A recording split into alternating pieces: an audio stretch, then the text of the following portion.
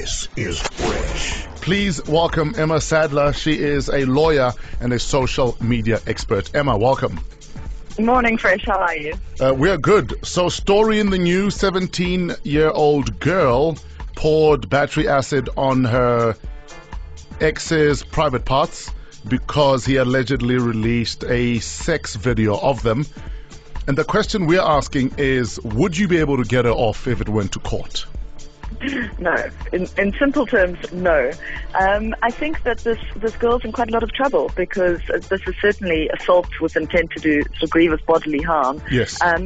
Or even perhaps attempted murder. And, it could be an issue in sentencing, an issue, the fact that he released the sex tape. Yes. Could affect what kind of sentence she might get. But certainly in the prosecution and the conviction, it wouldn't have any impact at all. But there are a number of issues that this raises. Firstly, Fresh, we've spoken a number of times about this phenomenon of revenge porn. Yes. Now, the articles that I've read about this incident, he says he filmed them without her knowledge, but he never intended for this information to land up or for this content to land up online. Yes. And that's something that we see often. Even when you don't intend for anything to land up online, as soon as something exists in digital format, it has to go somewhere. Yes. And so it really is out of your control as soon as it is in digital format. Now, there's nothing illegal about two consenting adults creating these sex tapes. And in fact, some of the sex therapists encourage it. They think it's good to keep things spicy. Yes. The problem is there are just so many ways for it to land up online. The point here, though, is that the girl was 17 years old.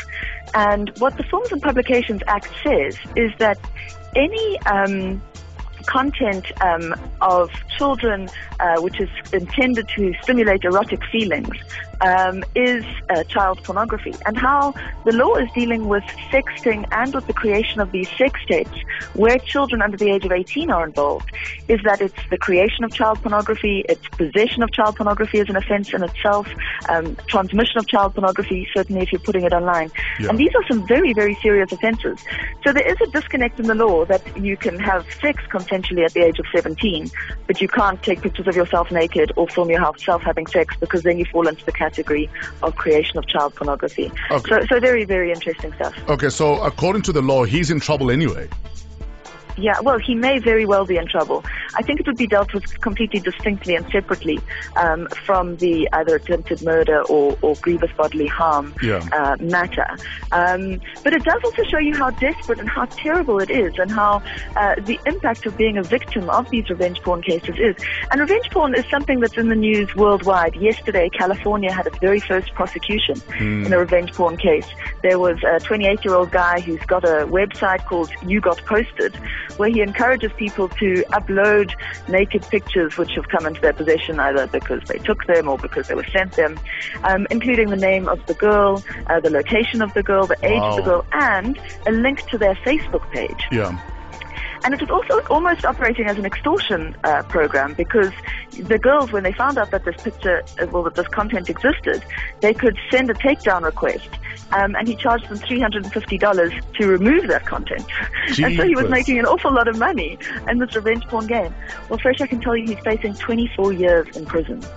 So the other interesting development that we've seen literally in the last couple of weeks worldwide is the extent to which the law of copyright is being used to combat some of this revenge porn stuff. If I take a picture of myself naked and I send it to you, Fresh, I own the copyright in that picture.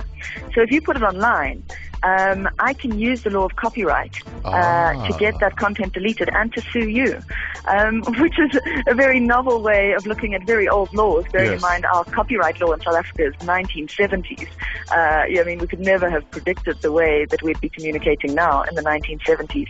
And that's something we're seeing. We're applying these very old laws to these very new platforms. Yeah. The Films and Publications Act, the one I was talking to you about with the child pornography, that has been around for a long time. We would never have known that we'd be using it to prosecute people for sexting. Exactly. And there was just a 17-year-old girl in Bloemfontein who was arrested and found guilty of creating child pornography and transmission of child pornography for taking pictures of herself naked and sending them to her boyfriend.